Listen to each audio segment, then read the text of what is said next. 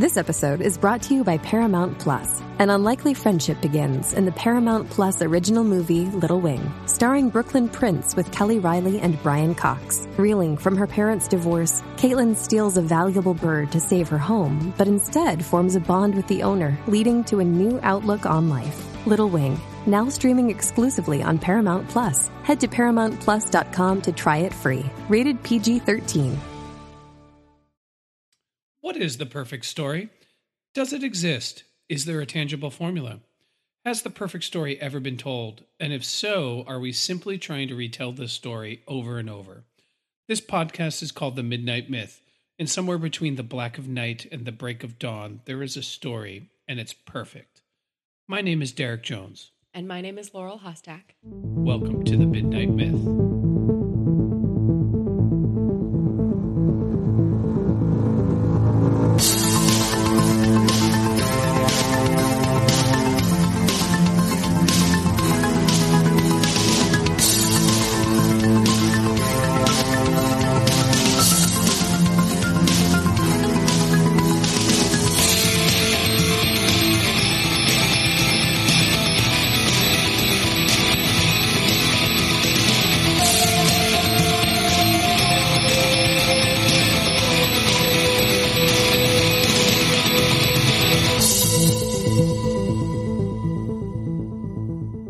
Welcome back to The Midnight Myth, everybody's favorite philosophy, history, pop culture podcast. As always, I am excited to be here today. I'm going to start today with a somber note, if you'll permit me. Of course. September is National Suicide Awareness Month. It is a month where we should all take a moment out of our day to remember those and discuss how to prevent suicide as we mourn those that we lost via suicide. And I don't know if there's anything more tragic than the person who takes their own life. In particular, when we reflect and think these things could and often are preventable and depression is treatable. In that vein, I wanted to kick this off with a few fundamental questions that I think philosophically we all have to wrestle with. And one of those questions is, what is the value of human life? I know that's a big fucking question, and it's not an easy one to answer for some. For others, it's very easy. But I think that's going to permeate through our discussion today as we ruminate on suicide, not a bright topic, very heavy topic, and where that intersects with storytelling. And for us being me, Derek, and my co-host, the lovely Laurel, we really wanted to talk about Robin Williams. Because in 2014, most of us were shocked to find out that Robin Williams was mentally ill and he committed suicide. And we thought no better way to honor and discuss Robin Williams' prolific and great career as it pertains to Suicide Awareness Month than to discuss the movie that came out in 1989, The Dead Poets Society. I want to thank you for that intro and for making us all aware, of course, that we are talking about this in a very relevant time when we are all asked to call attention and to bring our attention to the very real task of suicide prevention in those that we love and those that we know and those that we don't know. This is an interesting podcast for us to jump into because we are looking at not only, a piece of art, a piece of storytelling, but we're looking at the artist behind it. And it's something that we have done before in an eerily prescient way on the podcast, because one of the only other times that we've really looked at the intent of the artist or the life of the artist before is when we talked about Vincent van Gogh last year. And there's a very interesting correlation between Vincent van Gogh and Robin Williams in that we saw great and beautiful art coming from someone who was deeply, deeply sad and in a tremendous amount of personal pain. So this is going to be an emotional topic for us, but I think we are excited to try to unpack these layers and see what our stories can tell us, what gifts they can give us in terms of determining how we react and how we preserve, how we prevent, and how we truly care for those who surround us, and what value we place on our lives and theirs. I think the jumping off point for this, if you listen to last week's episode, we talked a little bit in the Boomerang-a-Rang about General Lafayette, the Marquis de Lafayette. And it came out of playing a fun game, but we talked about how amazing it would be to have had more life from that person. And I think we can say the same thing about so many great artists, so many great politicians, so many great people who have graced our planet, that it would be nice to have more life from them. So that's kind of where we come into this episode. And as Derek said, we are going to do this through analyzing the story that's told in Dead Poets Society, which if you haven't seen it in a while, it's definitely worth going back to revisit Dead Poets Society, a beautiful, beautiful film that in some ways doesn't totally hold up today, but in other ways is more relevant than ever. So yeah, without much further ado, I think we should get started on talking about the movie. I just want to say right before, if you're interested in joining this conversation, please join us on social media. We are on Twitter at The Midnight Myth.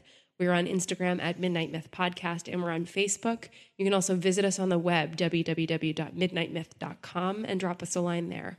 I know also we did a little research. I know you have it in your notes that if someone is feeling like they can't go on and they're at the point where they may feel like taking their own life is a wise decision, that there are some resources out there that anybody can reach out. And I wonder if you might, before we dive in, just share those. Absolutely. There are tremendous resources out there for you. As we said, this is Suicide Prevention Awareness Month, but all year round is the time to be thinking about this. It's the time to be actively involved in prevention, whether that is taking a scan of yourself, is understanding your place, or understanding the place of your loved ones and people that you come into contact with. So the most important things you can do are know the warning signs and risk of suicide in order to prevent that in people around you. But also, if you yourself are feeling depressed or are feeling like you have suicidal thoughts, please reach out to the National Suicide Hotline, which is at 1-800-273-TALK. That's 8255. If you or someone you know is in immediate crisis, call 911 immediately. And then I was recently just made aware of this particular resource. If you are uncomfortable talking on the phone and you do not feel inclined to call the National Suicide Hotline, you can text the letters NAMI to 741-741 and be connected to a free trained crisis counselor on the crisis text hotline. I think that's an amazing resource because if you're someone like me who has a little bit of anxiety about getting on the phone, but you truly need that help, they are still there for you in whatever way you need them to be there. So I'm going to kick this off with a Midnight Myth boomerang. Something that if you listened to the podcast the entire time, you know what that means. But a long time ago, we were recording a podcast and I meant to say, I'm going to throw a curveball. But I said, I'm going to throw a boomerang. And it was great because everything came right back to us. And full circle. Everything comes full circle. So I'm going to start off with a boomerang. Humans didn't always value human life the way we do today. Some might argue that we maybe don't the way we say we do. But at the very least, we are taught from a very young age that human life is the most precious thing on the planet. It's the most vital and important resource. Murder is the worst crime that we can commit. In the ancient world, suicide was an acceptable practice. It was considered in many ways to be noble. And there are other cultures that have echoed this. Think of the ancient Japanese culture, for example. In the ancient world, in particular, I'm going to focus on Rome. In the ancient Roman world, if all of your options were collapsing around you, and if you had erred and you had pissed off powerful people, and the powerful people were coming after you, you always had the option to fall on your sword. And if you fell on your sword in a noble suicide, saying, hey, it's gotten bad, it's rough, but I'm going to take my own life, and the state was coming after you, the state would stop and they would respect your suicide and your family would be able to keep their property. For example, in the reign of Augustus, at one point he said to someone who was potentially trying to usurp the first Roman emperor, all he did was say, this person is no longer my friend. And then people started suing and coming after him. And then eventually this person committed suicide so his family could keep all their property. The idea being that if you meet your death nobly and bravely, there's honor and dignity in that act. I say that because sometimes our attitudes towards suicide now come from a very dogmatic place, being like, you can't kill yourself, you can't kill yourself, you can't kill yourself. And maybe that's not always the right answer. I can think of a few different moral examples. One, you're terminally ill. One, you're in inescapable physical pain. These are scenarios where maybe we should explore broader narratives where we don't dogmatically assume that you have to stay alive. However, I would like to submit that we can't model our morality all after the ancient Romans. Right. Because that was also a very brutal and cruel society. So if we want to be a more nobler society, if we want to be a society that values our neighbors, our friends, and our coworkers, and just the random person who lives across the street from you, we have to re-examine what this means, what it means to take your own life. The Dead Poet Society is ultimately a narrative about life and death. Yes. And how do you face the tremendous pressure of being alive for such a short time? For some of us, that pressure will destroy us, inevitably. For some of us, that pressure we will thrive in. And what Dead Poet Society gives us as an entry point is to look at all of the different perspectives. And I'm going to put myself out here and say, I didn't make it through high school without losing a few friends. Yeah. And the Dead Poet Society is about a group of friends who lose someone. And I want to just start there before we get into it. The idea that how we value human life changes over time. And there are scenarios, and maybe in which our attitude about suicide should be different than it is today. Sure. But lastly, that I think there is no greater tragedy when there is needless death. Mm. And that's where I want to start our discussion, if that's okay with you. I think this is an amazing way to start this discussion because, you know, as you say, this story, which has the word dead in the title and talks about history, is deeply concerned with that line between life and death and opens on a mural of a bunch of boys with rosy cheeks and the same haircut and looking towards the horizon. It opens with potential, and potential is something that is carried throughout this story. We have a group of characters who are going to one of the best preparatory schools in the nation and who are cut out for great things. That is who they are. They are the future of America. And their potential is pretty much the only thing that most people see in these characters. The kind of celebration of what they could grow to be is more important than who they are now to most of the people who surround them. Yet, to that inner circle, to each other, who they are now is the greatest thing they will ever be. And so to begin in this place, I think is important to look at who they are now and not just who they are projected to be, who their careers will take them to. We want to look at this moment in their life and what makes this moment so important. So let me give a few nuts and bolts about the movie. It came out in 1989, so this is definitely an older movie. For those that haven't seen it yet, if you haven't got it now, we're going to spoil the living fuck out of it. So yeah, spoiler alert. please go and see this movie. Don't let us rob you of the joy of it. It was directed by Peter Weir, who's done other movies that are pretty awesome. For example, he did Witness with Harrison Ford. Yeah. He directed Master and Commander, The Far Side of the World. Great naval battle movie, like the greatest naval battle movie of all time, potentially. He also did The Truman Show. So good. This is a director that is comfortable in established genres and adding an extra layer, I think is his mark. Absolutely. You know, so in many ways, The Dead Poets Society is the conventional coming of age story with an extra layer to it. And that extra layer is actual poetry, actual romance, convincing people to live real lives and the consequences of when that fails. You know, so he adds these extra layers to things that I think is really great as a director, and his body of work kind of reflects that. Yeah. It grossed $235+ million worldwide in ticket sales. So in 1989, I'd say that's a success, but by no means it's not the Dark Knight or Spider-Man movie in terms of ticket sales. It sits at 84% critic score in Rotten Tomatoes, 92% users.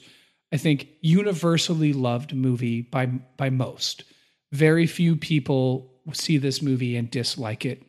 And it is considered to be, you know, of the oeuvre of Robin Williams, who is one of the greatest clowns, one of the greatest comedians of our time. It is considered to be the pinnacle of his work, which is an amazing thing to say about someone who is known for being a comedian who makes us laugh, that a fairly serious film is considered at the peak of the work that he did, because the deepest and most emotional and most powerful work that he did was as a serious actor. Yeah, I would say as much as I love Robin Williams and everything that he has ever been in, even in a subpar movie, Robin Williams is the bright spot in it. I would say that for me, I would take Dead Poet Society as his best performance. Absolutely. And not look back. Yeah. And I know that he was in Aladdin, great. I know Mrs. Doubtfire, great. Like, I could just go on and on about how great he is. Great. You know, like he's amazing in everything he has ever done. Even if he's in a bad movie, he is fantastic. But I do think this is probably his greatest. Yeah. That's what I would say. Single performance. And so let's get into the specifics. So let's talk a little bit about tradition, honor, discipline, and excellence. Are those the banners that are seen being carried in by the boys to Welton Prep School at the beginning of the movie? Absolutely. This movie is fundamentally about boys going to the most exclusive prep school of exclusive prep schools. And it has 4 intellectual pillars: discipline, honor, excellence, and I just said it. I forgot the last one. Tradition, honor, discipline, excellence. Thank you. It is about instilling these values into these few selected young men so that they can go on to college and become the next great men of society. We are talking about the elites of teenagers. The pressure for them to go out and become these great men is immense. And everybody, from the moment we start, everybody is pressuring them. I think one of the main subtexts of this film is, hey, you've got to be something great. And that great thing that you've got to be is more important than the person you are. Yes. Yeah. And actually, no one really gives a fuck about who you are anyway. Who you are is irrelevant. Who you will be is what matters. And the mechanism are these 4 values. Well, what's missing from tradition, discipline, excellence, and honor? In terms of values, what's not there? Is this rhetorical or? Well, no, I'm asking. Like, to me, I look at that and say, all right, all of those things are pretty good things to have. You need to have a sense of tradition. You exist in a culture. You're not unique in that respect. So you have to know your traditions if you're going to be successful, right? Discipline is important. You know, you need to control yourself. If you don't, you'll be, a glutton or a slovenly. Fair enough. Okay, I'll give you that. Honor means that there's some morality. Yeah. Right? That you have a code by which that you abide by. And excellent, like, hey, let's all be excellent. That sounds great to me. strive to be the best version of yourself. But there's a big gaping hole in that, in these 4 pillars. And that's beauty. Yeah. It's totally missing.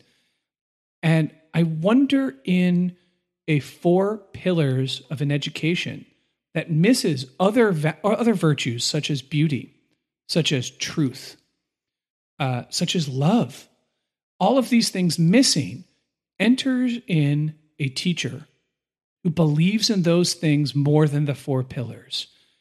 And we start to see the conflict between the great captain, Keaton, clashing against these 4 pillars, trying to shake these boys out of their preordained excellence and tell them, you can actually be whatever the fuck you want to be. Yes. Enter John Keating, who says these 4 pillars are well and good, and they may create a foundation, yet why even strive for this? Why care? Why give any of yourself to this unless there is something that sustains you, unless there is something that you can find value and passion in? And that is where beauty, aesthetic, romance enters this narrative, is in saying that in crafting excellent individuals who honor tradition, who are disciplined, and who, find any kind of honor in their work, in crafting that person, you need to give them a why. And I can think of this so often in my own life. It's like, why would I follow these rules unless I can understand the why behind it? Like, follow this rule because there is this greater thing that motivates it. It creates a more well-rounded individual. It creates somebody who is able to think for themselves and who is able to suffuse their work, suffuse their career with goodness. So that is the value that we are all supposed to see in John Keating as a professor. And yet, if you are focused on those 4 pillars, tradition, honor, excellence, and discipline, above all else, and you don't leave room for that why, then you are going to be predisposed to hate his unconventional methods, to hate his shakeup of tradition. Absolutely. I totally agree. And I think you hit the nail on the head. It's not that when he walks in that he wants to discard these 4 values. Absolutely. He believes in them. He respects them. He joins this institution because he believes in them. He's a Welton graduate. But he also says there is another layer to this, and you have to learn to think for yourself. You have to be able to find your own voice in the cacophony of conformity. And because of that, it stirs a handful of these students. Some of these students, you get the sense, don't really get it, but the main characters can't help but to be enticed. They can't help but want to know more. Something about the idea of march to your own drum, something about the idea of find beauty in the ordinary, find beauty in the divine. Ask yourself, what is the best version of yourself? Are you living it? And then ultimately, gather ye rosebuds while ye may. Yeah. His first lesson to the kids in the very first class, when he takes them outside of the classroom and Keaton walks them on the halls and has them look at the pictures of the past graduates, he says, they're worm food. He lets them all know, you are going to die. His first lesson, remember, you're going to die. And because of that, you have a limited amount of time. What are you going to do with the time?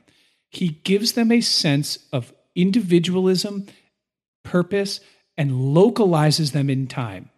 There's a great universe, and here is where you exist as this unit. What do you do with the time that you have? And challenges them in a way that no other professor does.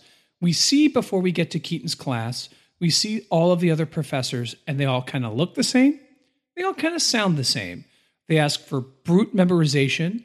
They tell them, don't you question me or I will break you. Yeah. And they say, we're going to give you a soul-crushing amount of work. And then here comes a professor that says, have you contemplated your mortality yet?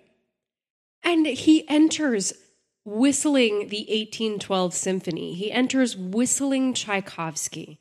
He enters with an idea of transcendent art that breaks the pattern of the sort of rhythmic rote memorization of the previous professors and gets them thinking outside of tradition, honor, discipline, excellence, gets them thinking outside of conjugating Latin, outside of doing trigonometry, and into a world of everything is at your feet and you are able to make sublime sense of it. And here is one example in art, in music, in opening up your mind. Then he leads them out of the classroom to learn this Carpe Diem lesson. His unconventional methods serve more than anything to change the perspective. And he demonstrates this beautifully with the scene where they are all asked to stand on top of the desk at the front of the room just to look at things from a new angle. And the value of suffusing those four pillars with a new perspective, with a heightened level of engagement with your life, engagement with your identity, with yourself, is what he provides as an instructor. I think it's beautifully summed up too by the poem that he recites by Whitman, who he refers to multiple times within this story. He calls him Uncle Walt. The poem is called O Me, O Life. And the quote here is that the powerful play goes on and you may contribute a verse. And then Keating says, what will your verse be? He places our entire existence within the construct of a great piece of art that we are all participating in. He harkens back to Shakespeare, all the world's a stage and all of us merely players. We all get a chance to offer something to the great narrative of history, the great narrative of art. And that particularly, that quote of what will your verse be, is something that I'm very interested within this story, and looking at it from the lens of this being Suicide Prevention Awareness Month and looking at the life that Robin Williams himself led and the life that ended. I'm interested in celebrating that concept, but also challenging it, of saying, is the question really what will your verse be, or is the question something different? Should we be more concerned with the legacy that we leave on this earth, or should we be more concerned with the life that we are living while we live it? That is a very, very big question. And I'm really glad that you raised that. And I think we might be able to answer that question if we look at the lives of each of the boys affected by Keating's teachings. Yes. So undoubtedly, there are a few of his students that take his lessons a little further. So let's talk first about Todd, if you will. And I'd like to take the character Todd, who is best friends of Neil, who is a true introvert, who is shy, who dislikes the crowd. He says at one point to his friend Neil, when you say things, people listen. That's not me. Right? And I think, and we'll take Todd up until the point where he has his scene where he recites his poem in front of the class. Todd is deeply affected by the Carpe Diem, and he is the first student that we see the effects really of, because after the class, when everyone else is doing homework, he's trying to write his poem. He really wants to comprise his poem, and he really wants to comprise his verse, and he can't do it.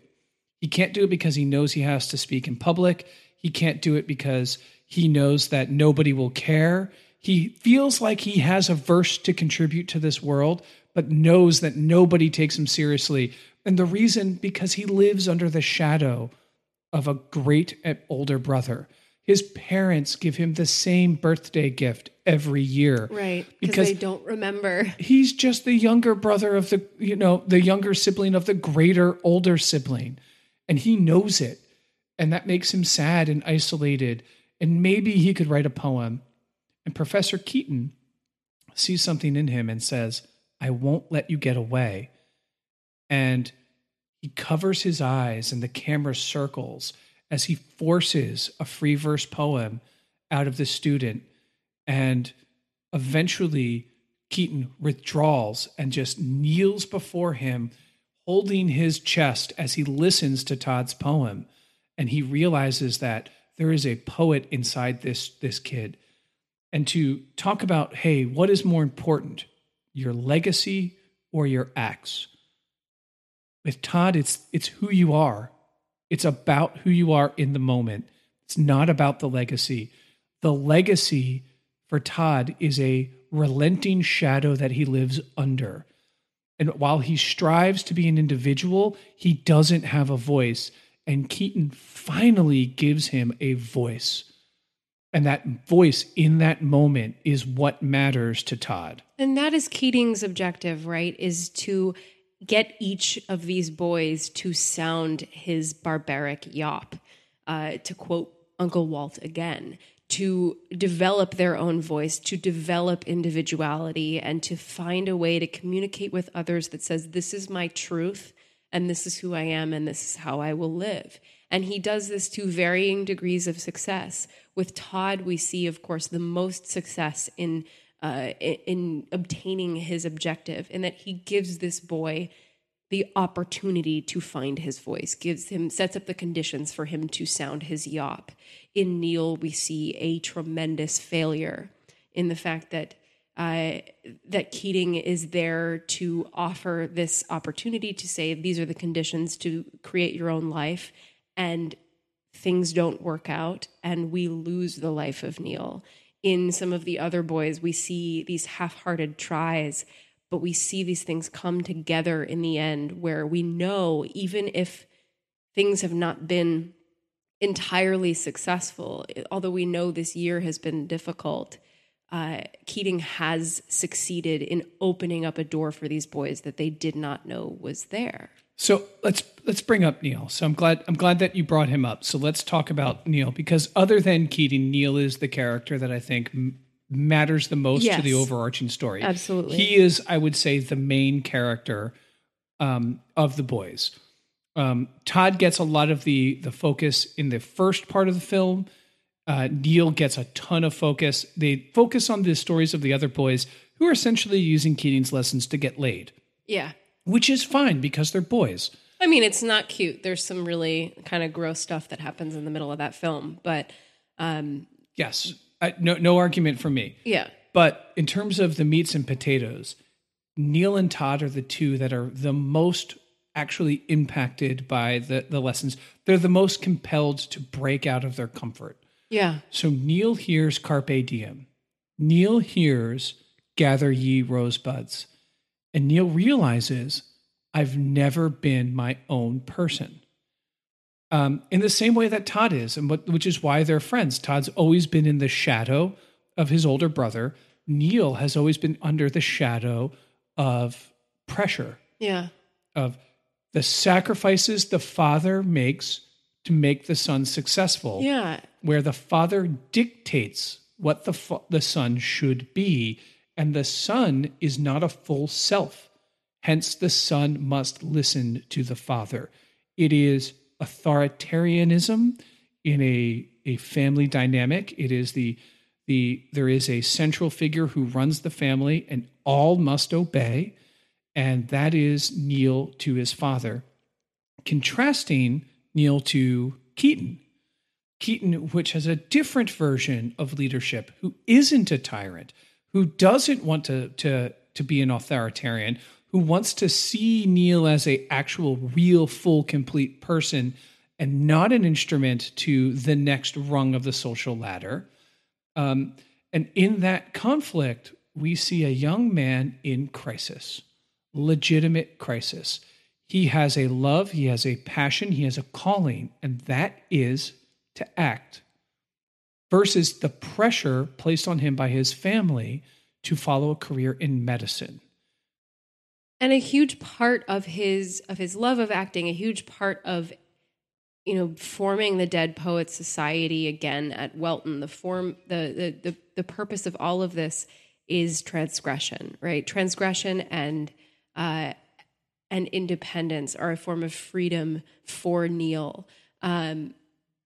Where he's a kid. His love for acting is beautiful, but a huge part of that passion, I think, is being able to say, I can be someone else than you laid out for me, Father.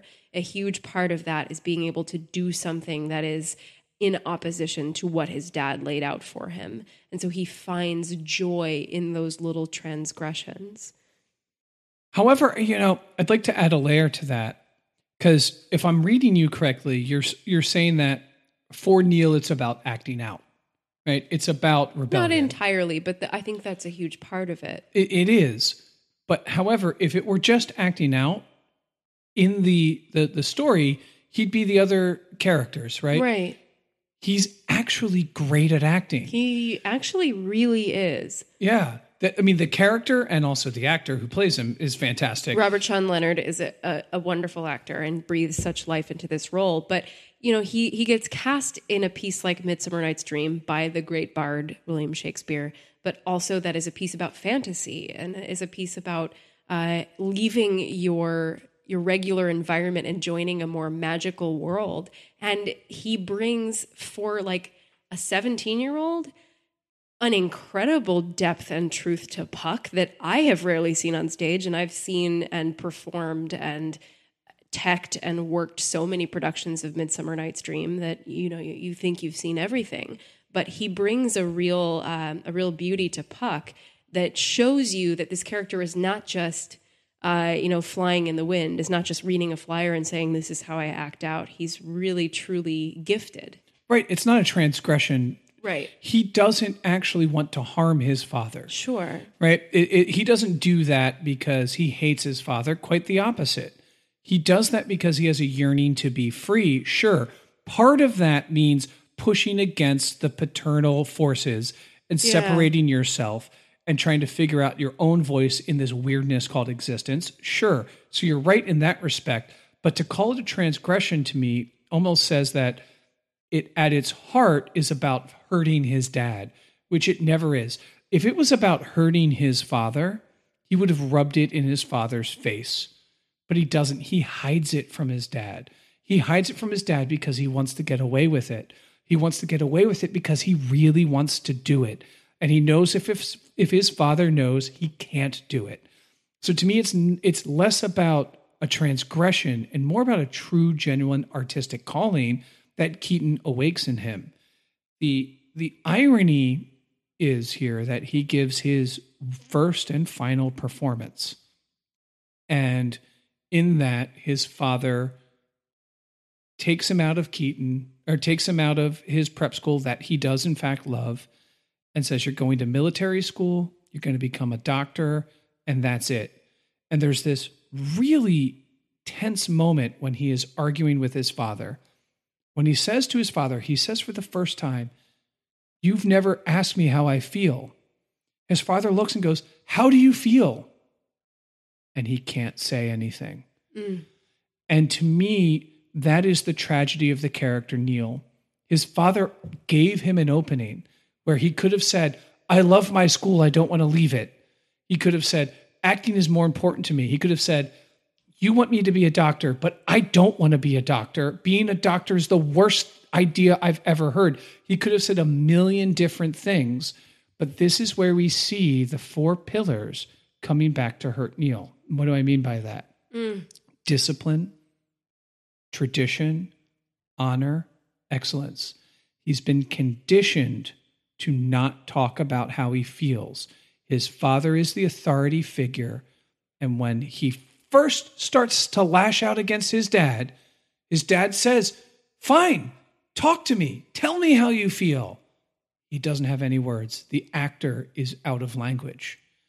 And that is so deeply tragic.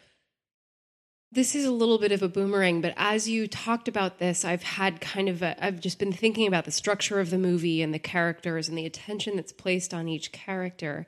And Keating and his obsession with helping the boys to break conformity, his objective to help each boy sound his barbaric yop, focuses his attention from the beginning on Todd, who seems like the reticent one, who seems like the one who is in trouble, who seems like the one who has the most difficult uphill battle of all of them, when, surprisingly, the character of Neil, who is kind of the leader of his pack, who is charming, handsome, totally charismatic, happy-go-lucky, a joyous person is actually the one who's been in crisis the entire time. And had Keating noticed that over Todd's reticence, over his quiet, things might have gone differently. And this isn't to blame that character, but there is a sort of tragic sense of the happenstance of fate, of the sort of vicissitudes of fate here, where Keating decided to focus his energy on helping Todd break out of his shell, when in fact the person whose life was in danger was Neil, which feels so very relevant to our times and our own awareness and our own ability to be cognizant of what's going on around us and pay attention to those who are in the most pain. Does that make sense? Totally, because in so many other stories, it would be Todd who would be in jeopardy. Right. It'd be Todd who'd be the one who would want to take his life. Todd, who has always felt like a failure. Todd, who has lived in the shadow of an older brother. Todd, who can't even speak to other people with confidence. However, this movie takes that narrative and it does flip it, where it is Neil, the charismatic, charming leader who gets straight A's and is good at everything, is the one who is deeply in an existential crisis, who says, I would rather die than give up acting. God, and you can see it in the final scenes before he takes his life. You can see after the play happens and his father unexpectedly shows up, the way that he delivers that final monologue, the way he's pulled out of the dressing room and is unable to celebrate with his friends who are so proud of him, the way Keating rushes to his side and tries to congratulate him on the wonderful performance that he just gave, because he sees something at that moment when it is literally too late. He wants to pull Neil away from his father to congratulate him. He wants to pause. He wants to stall. And then Neil gets in the car and they leave. And Keating watches, feeling completely impotent, thinking, my responsibility as a teacher is to know, is to be in the know. And there's nothing that I can do at this point. But here is the ultimate crux of your question of what is more important, your acts or your legacy, what you actually do versus what is remembered of you. Because Neil is the only character that has a legacy in this movie, because he's the only character that perishes. And the focus on Todd in the first part of the movie as the character in crisis, why it comes back, because Todd is the one that ultimately needs to break conformity. He is the one that needs to become brave enough to stand against the oppressive weight to do what is expected of you. And what does Todd do? At the very end of the movie, he takes the legacy of Neil when he sees Keaton come back into the classroom after he had been scapegoated for the responsible for Neil's death, which is absurd.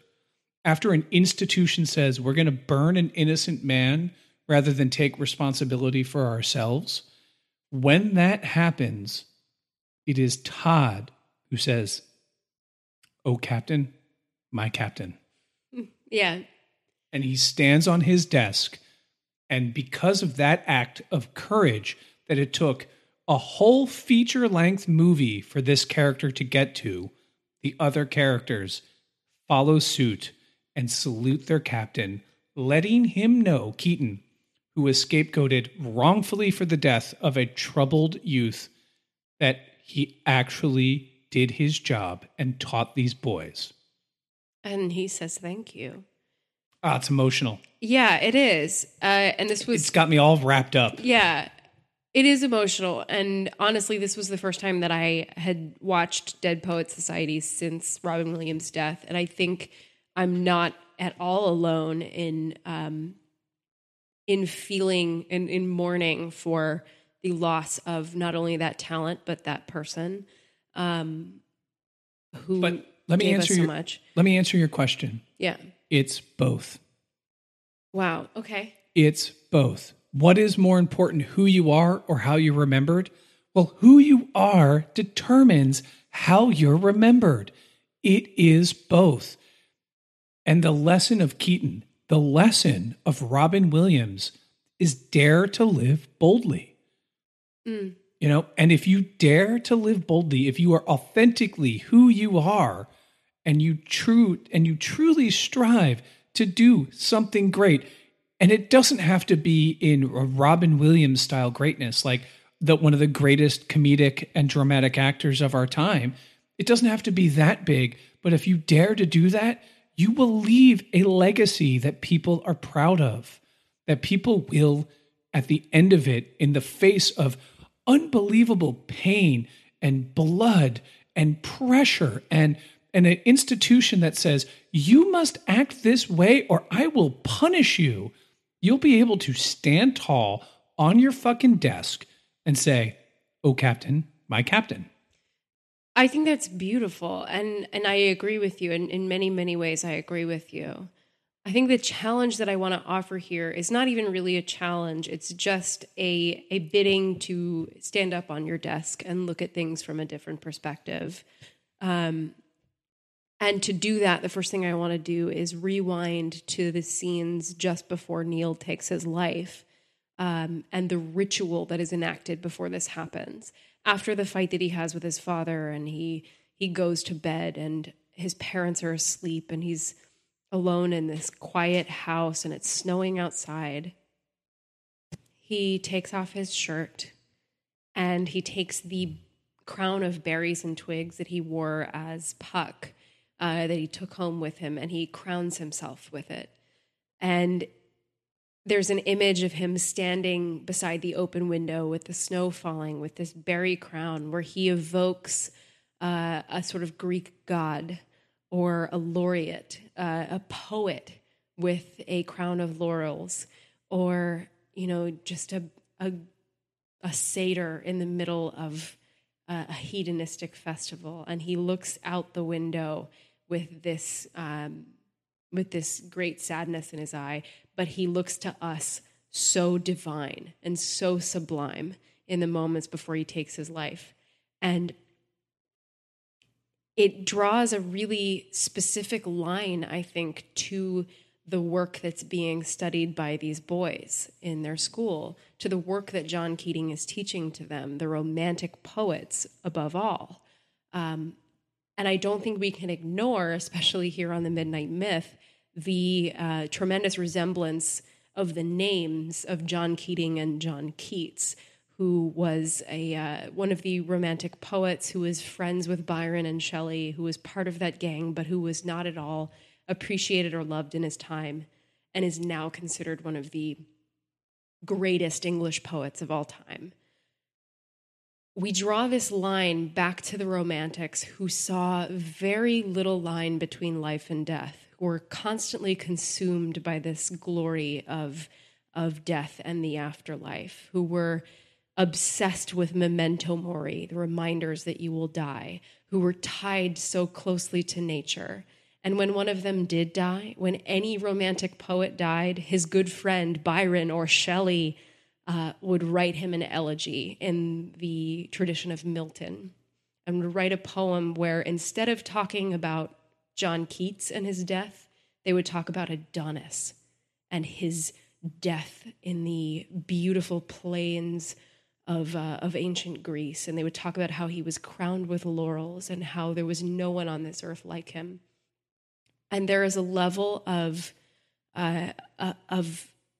sublimation of these individuals whose deaths were in fact bloody and gruesome and before their time. John Keats died aged 25, I think, of tuberculosis. And there's a kind of glorification of early death, a glorification of submitting yourself and your life in favor of a quote-unquote romantic death that is evoked in this final moment of Neil. And I just want to issue that kind of as a challenge to change your perspective, to change all of our perspective in the way that we look at artists in particular, the way that we look at celebrity, the way that we look at the genius, the way that we look at anyone who we revere and are suddenly surprised by the fact that they feel pain in their personal life, or somehow make excuses and say, if Robin Williams wasn't in such tremendous pain, he wouldn't have been able to make such glorious art. Or if Van Gogh wasn't so terribly depressed, he wouldn't have given us Starry Night. He wouldn't have given us the incredible paintings that he did. I think we have to re-examine saying things like, if Kurt Cobain wasn't tortured, he wouldn't have given us Nirvana. I think we have to remind ourselves that the life is more important than the art. And that's a hard thing to say as someone who considers themselves an artist. But I think it is a moment of standing up on your desk and looking down at the verses that we've all contributed and saying, you know, if it were me, if I was in the anguish and I was a genius, if I was a great artist, would I trade my art for my pain? Would I trade my art for my life or my loved one's life? And that's just something that I offer here.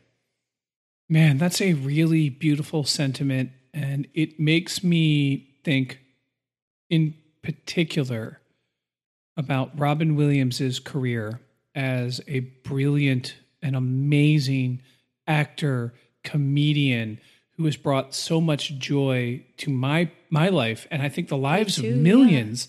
Yeah. To some, he is the best. And I think we would all be better off if we didn't have his career, but he didn't have his mental illness. I don't know if Robin Williams's creative success is linked at all to his mental illness. I don't know that. And I'm not trying to say that it was or it wasn't, but I'm saying that when we ask ourselves the fundamental question, what's the value of human life? No one should have to die for their art, ever. And dying for your art, which means so much to me that I have a whole podcast dedicated to discussing and dissecting and celebrating the beauty of art and social science and philosophy. These things mean so much to me that I literally record my thoughts about it and share it on the internet. But it is not worth dying for. And the idea of the noble death, as it was in ancient Rome, has remanifested itself as the noble death of the artist. That tradition of if you die young, but you did it for a noble cause, it's okay, casts such a large shadow that it manifests itself now that, like, you know what, you blew your brains out, but you made 2 really kick-ass rock albums. And that trade-off is not equitable to the value of human life, both economically, both philosophically, and spiritually, in every way, shape, or form. That trade-off is not okay. It is far better and more nobler to live proudly, tallly, and happily than it is to create something beautiful that will last beyond your life, but it cost you your life to make. What's the point if you have to die for it? There are very few causes worth laying down your life. They do exist. There is a legitimate historical and moral argument for martyrdom. But very rarely does that exist in the realm of entertainment. It's a line that we can trace back to Aristotle, saying there is no great genius without some touch of madness. It's a myth that we have accepted and romanticized, just like the 19th century poets, and is pervasive in all of us.